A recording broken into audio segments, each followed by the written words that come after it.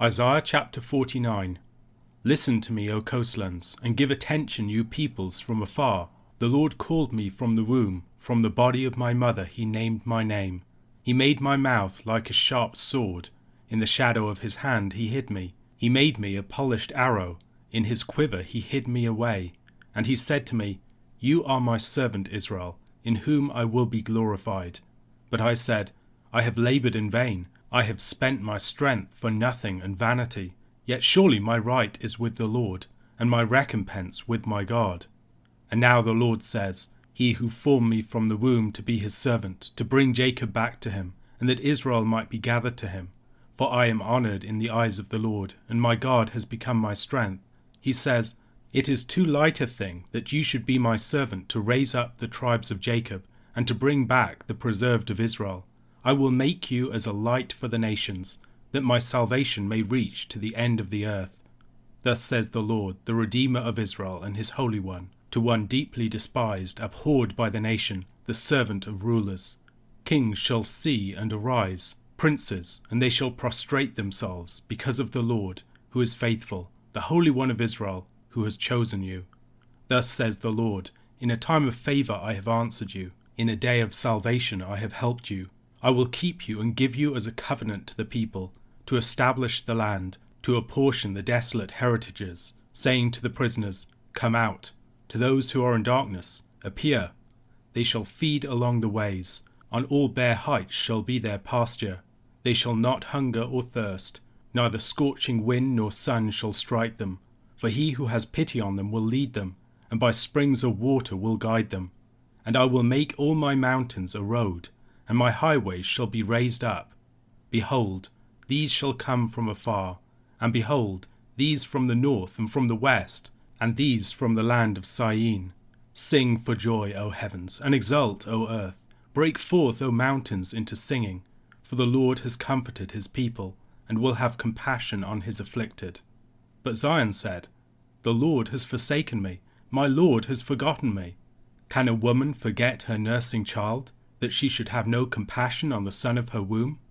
Even these may forget, yet I will not forget you. Behold, I have engraved you on the palms of my hands. Your walls are continually before me. Your builders make haste. Your destroyers and those who laid you waste go out from you. Lift up your eyes around and see. They all gather, they come to you. As I live, declares the Lord, you shall put them all on as an ornament. You shall bind them on as a bride does. Surely your waste and your desolate places and your devastated land, surely now you will be too narrow for your inhabitants, and those who swallowed you up will be far away. The children of your bereavement will yet say in your ears, The place is too narrow for me, make room for me to dwell in. Then you will say in your heart, Who has borne me these? I was bereaved and barren, exiled and put away. But who has brought up these? Behold, I was left alone. From where have these come? Thus says the Lord God, Behold, I will lift up my hand to the nations, and raise my signal to the peoples, and they shall bring your sons in their arms, and your daughters shall be carried on their shoulders. Kings shall be your foster fathers, and their queens your nursing mothers. With their faces to the ground they shall bow down to you, and lick the dust of your feet. Then you will know that I am the Lord. Those who wait for me shall not be put to shame. Can the prey be taken from the mighty, or the captives of a tyrant be rescued? For thus says the Lord, Even the captives of the mighty shall be taken, and the prey of the tyrant be rescued.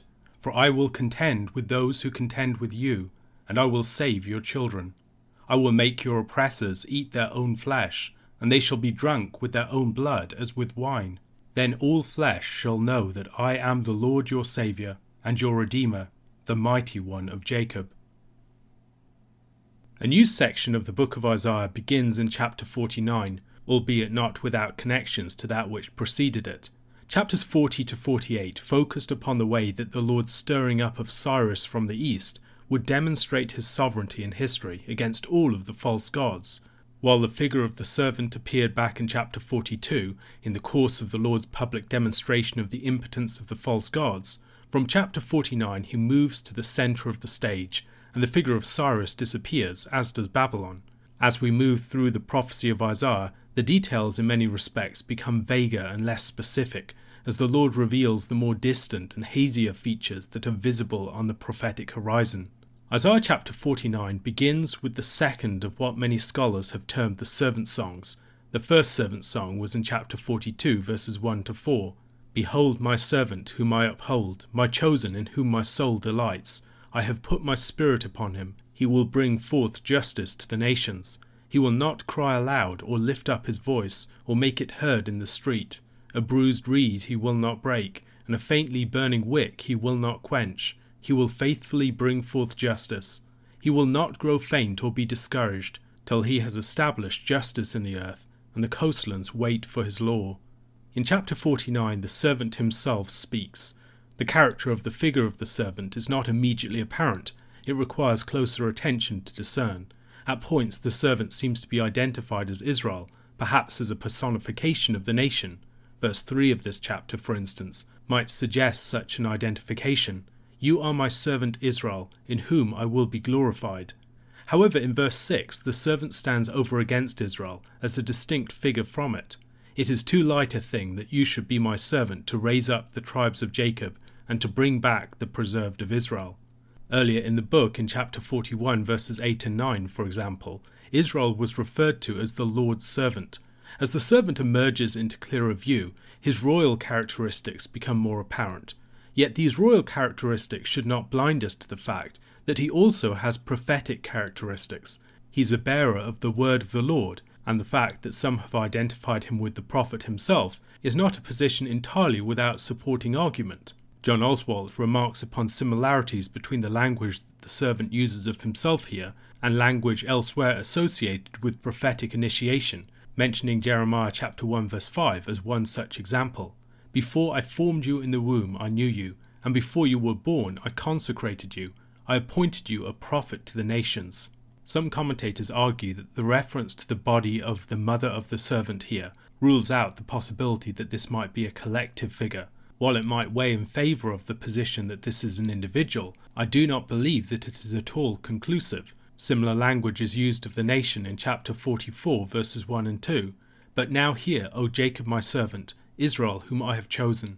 Thus says the Lord who made you, who formed you from the womb and will help you. Fear not, O Jacob my servant, Jeshurun whom I have chosen. Doing justice to both collective and individual dimensions of the figure of the servant, it seems to me that the royal character of the figure is important.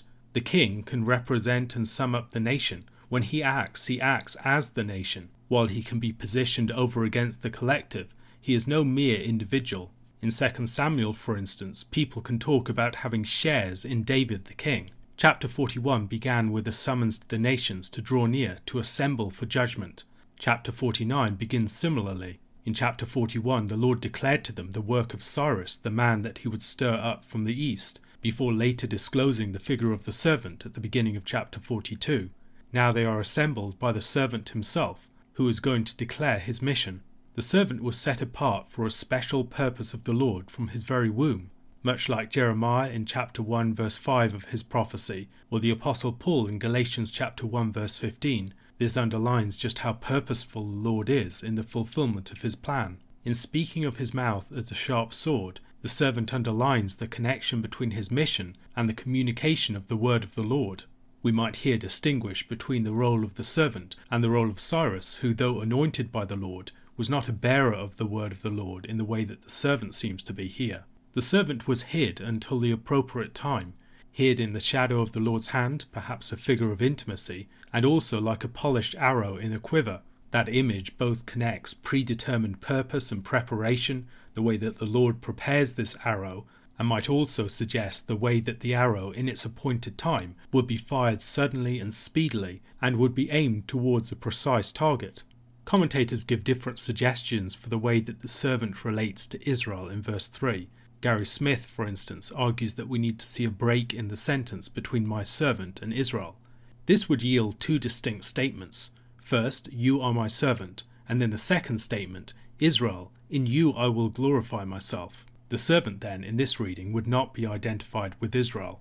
John Goldingay, who identifies the figure here as the prophet himself, argues that the prophet is being referred to as Israel. In chapter 48, it was revealed that Jacob, the nation, was insufficient to act as Israel, and now the prophet is being so designated. He will act as Israel. He will spearhead the mission for which the Lord set his people apart. Brevard Charles argues that there is likely a shift from chapter 42 here. In chapter 42, the Israel in view was the nation. Yet here the office and title of Israel has devolved upon a prophetic and kingly figure who will act in Israel's stead, as they cannot act for themselves. Yet the servant does not seem to meet with success, describing himself as having laboured in vain. Yet even in his sense of failure he trusts himself to the Lord, looking to the Lord for his vindication. Very naturally, Christians have seen this as a reference to Christ, whose crucifixion by all appearances seemed to mark the utter failure of his mission. Nevertheless, he committed himself to the justice of God, and the Lord vindicated him in the resurrection and raised him up to his right hand. The Lord does not directly answer the servant in his sense that his mission has not met with success. Once again, we are told that the Lord had formed the servant from the womb for his purpose, and that this purpose was the restoration of Jacob and Israel, the restoration of the failed servant of the preceding chapters. The Lord is the glory and might of the servant, the one who equips him and honours him in his mission. And the Lord declares that he is going to, as it were, raise the stakes. He's not just going to send his servant to bring back Israel. He's going to make him a light to the nations. Indeed, the servant is to be the Lord's salvation to the end of the earth, not merely bringing that salvation, but being that salvation. The servant's mission is amplified and the scope of the Lord's redemptive purpose is expanded. The Lord addresses the servant as one deeply despised, abhorred by the nation, the servant of rulers. This is similar to language that we find later on in the servant songs, for instance in chapter 52 verses 14 and 15. As many were astonished by you, his appearance was so marred beyond human semblance, and his form beyond that of the children of mankind. So shall he sprinkle many nations. Kings shall shut their mouths because of him. For that which has not been told them they see, and that which they have not heard they understand. And then in chapter 53 verse 3, he was despised and rejected by men, a man of sorrows and acquainted with grief, and as one from whom men hide their faces he was despised, and we esteemed him not. There will be a dramatic reversal. The one who was despised will be honoured, and the ones who once disregarded, rejected and mistreated him would bow in submission to him. This would all happen at the Lord's appointed time in his day of salvation. Much as the servant was going to be the Lord's salvation to the ends of the earth, he is going to be a covenant to the people. This is language that we find earlier in chapter 42 verses 6 and 7. I am the Lord. I have called you in righteousness. I will take you by the hand and keep you. I will give you as a covenant for the people, a light for the nations, to open the eyes that are blind, to bring out the prisoners from the dungeon, from the prison those who sit in darkness. The servant would be a personal manifestation of the Lord's favour and goodwill towards his people, of his keeping of his promises. As in chapter 42, the servant is one who's going to release captives, saying to the prisoners, come out, to those who are in darkness, appear. Those who the servant will liberate are described as if a flock. The Lord will provide a way out of captivity for them, and all along that way the flock will find good pasture land. They will be protected from the inhospitality of the elements, and their ways will be made smooth. They'll be brought from all parts of the earth, from all points of the compass. The land of Syene here is almost certainly Aswan, the south of Egypt, representing the furthest extremity of the civilized world in that direction. As in the case of various other deliverances and great deeds of the Lord mentioned in the book of Isaiah, this yields a response of praise in which the entire creation joins. The heavens and the earth and the highest heights of the earth are all going to break forth in singing, joining together in collective praise of the Lord who has shown his mercy and his compassion upon his people. Yet in verse 14, Zion expresses its sense of desolation and abandonment. The Lord, Zion believes, has forsaken her. The Lord's response to Zion is one of the tenderest passages of the book. The Lord brings forward the example of a nursing infant with its mother. Can the mother forget such a child? Certainly not. Yet the Lord does not just compare himself to the mother. He argues that his compassion, concern, and attention to his people exceeds that of such a mother. She could indeed forget her child. He would never forget his people. Indeed, it is as if Zion were engraved upon his hands, the walls of Zion ever before his eyes. Verse 17 refers to either the sons or builders of Zion making haste. It's quite possible that the ambiguity is intentional, They are both sons and builders. The builders will raise up the walls of Jerusalem, but the sons are the returnees that are promised in the verses that follow. As the building sons make haste to return, the destroyers make haste to leave. Zion sees itself as bereaved and bereft, but the Lord tells her to lift up her eyes.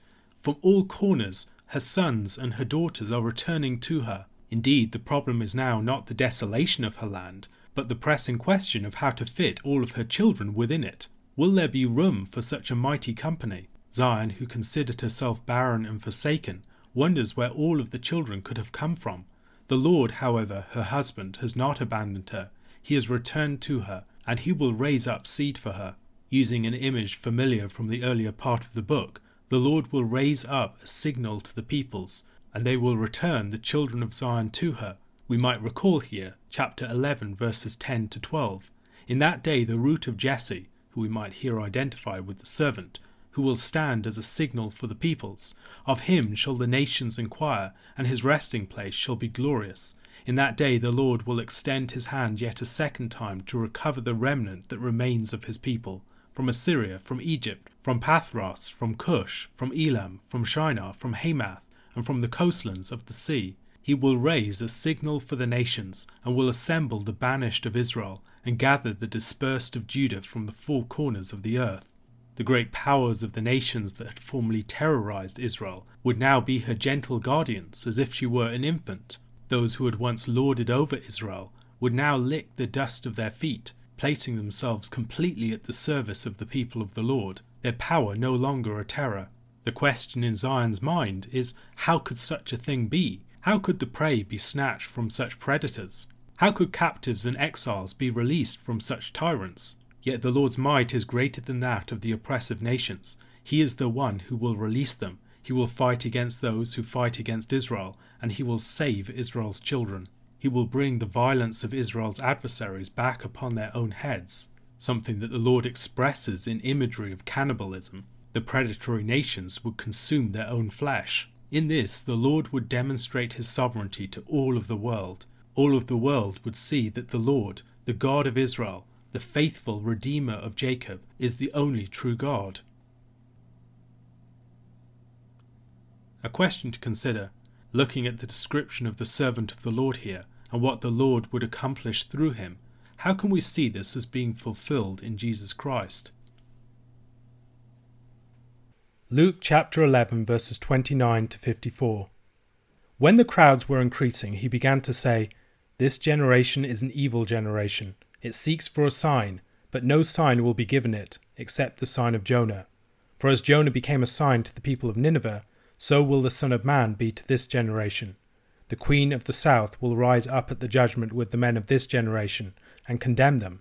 For she came from the ends of the earth to hear the wisdom of Solomon, and behold, something greater than Solomon is here. The men of Nineveh will rise up at the judgment with this generation, and condemn it, for they repented at the preaching of Jonah, and behold, something greater than Jonah is here. No one after lighting a lamp puts it in a cellar, or under a basket, but on a stand, so that those who enter may see the light. Your eye is the lamp of your body. When your eye is healthy, your whole body is full of light. But when it is bad, your body is full of darkness. Therefore be careful lest the light in you be darkness. If then your whole body is full of light, having no part dark, it will be wholly bright, as when a lamp with its rays gives you light." While Jesus was speaking, a Pharisee asked him to dine with him, so he went in and reclined at table. The Pharisee was astonished to see that he did not first wash before dinner. And the Lord said to him, "Now you Pharisees cleanse the outside of the cup and of the dish, but inside you are full of greed and wickedness. You fools! Did not he who made the outside make the inside also? But give as alms those things that are within, and behold, everything is clean for you. But woe to you, Pharisees, for you tithe mint and rue and every herb, and neglect justice and the love of God. These you ought to have done without neglecting the others.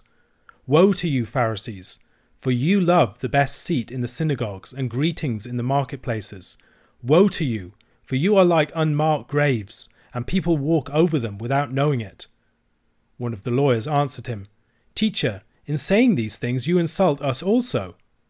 And he said, "Woe to you lawyers also, For you load people with burdens hard to bear, and you yourselves do not touch the burdens with one of your fingers. Woe to you, for you build the tombs of the prophets whom your fathers killed. So you are witnesses, and you consent the deeds of your fathers, for they killed them, and you build their tombs. Therefore also the wisdom of God said, I will send them prophets and apostles, some of whom they will kill and persecute, so that the blood of all the prophets shed from the foundation of the world may be charged against this generation, from the blood of Abel to the blood of Zachariah, who perished between the altar and the sanctuary.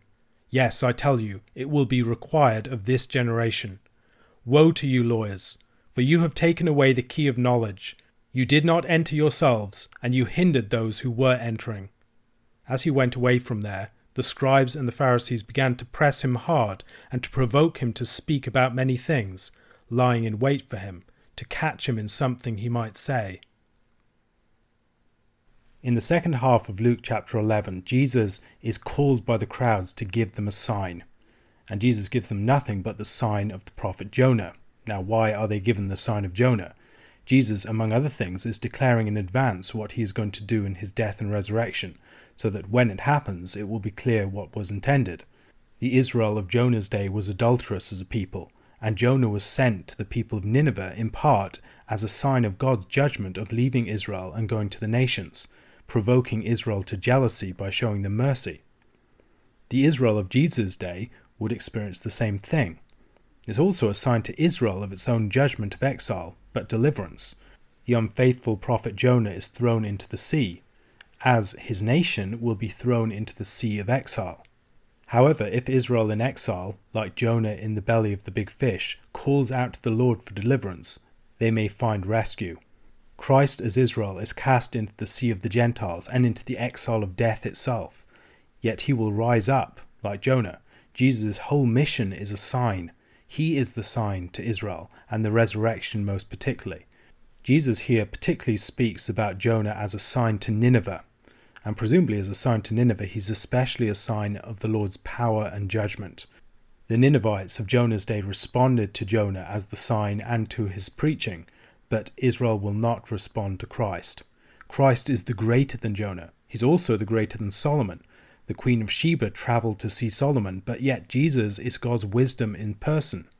So you have the northern city of Nineveh and the Queen of the south. Both of them will rise up in judgment on the last day against Israel. I do not believe it is accidental that both of these groups that rise up in judgment against Israel are Gentiles. The faithful response of the Gentiles to Christ will be a cause of Israel's own condemnation. A lamp is used to illumine, and here Jesus uses the idea of the lamp to describe the eye. We can talk about the apple of the eye, for instance. It's that thing that we are focused upon. It's that thing that we cherish above all else. The eye orients the body. It turns the head. It moves the entire body as a result. If your eye has light as its focus, then your entire body will be affected by that, filled with light. Your eye will take on the character of those things that you give it to looking at, and your body will take on the character of your eye. The eye here is not just a receptive organ in Jesus' understanding. The eye is not just taking in light, it's giving out light. The person with a healthy eye views the entire world in a way that brings light to it. They bring light through their wisdom. They bring light through their generosity. They bring light through their faith. We must train ourselves to use our eye in a way that brings light to the world, to view the world in a way that illumines it. Jesus is invited to eat with a Pharisee, and before eating, the Pharisee is astonished that Jesus does not cleanse himself. The point of this washing is not hygiene, but ritual purity. But Jesus teaches that true purity or impurity lies within and flows from within. Ritual is not a substitute for or a source of purity. It's a symbolic expression of purity. A true purity is manifested in a giving disposition of heart. And as the heart is pure, everything else becomes pure. Jesus then launches into some woes upon the Pharisees. They fixate upon the minutiae of the law, and they utterly neglect the big picture. The law is about justice and the love of God. The law is not just a lot of different commandments that we must observe, these separate laws. It's a unified body of material in the principles of loving God and neighbour. The things that really matter, the things that really have weight, are justice and the love of God, and a way of practicing the law that detaches the law from these core principles of loving God and neighbour and makes it merely about legalistic observance is a perversion of what the law stands for, and Jesus declares a woe upon the Pharisees on this account. The Pharisees are also those who desire the praise of men over that of God. They want to be praised in the towns and in the squares. They want to be recognized in the synagogues. They want the honor of men, and yet they do not care about the honor of God who sees the heart. They want the external honor of society. They are unmarked graves. They spread impurity to others without the other people even knowing it. There is a humorous shift in Jesus' discourse at this point, as a lawyer suggests that Jesus' statements are whistling past their ears, and he wants to warn Jesus to be careful lest he catch them in friendly fire, at which Jesus turns his sights upon the lawyers and lets rip. They place heavy burdens upon people, but they will not touch them at all. They teach, but they do not do.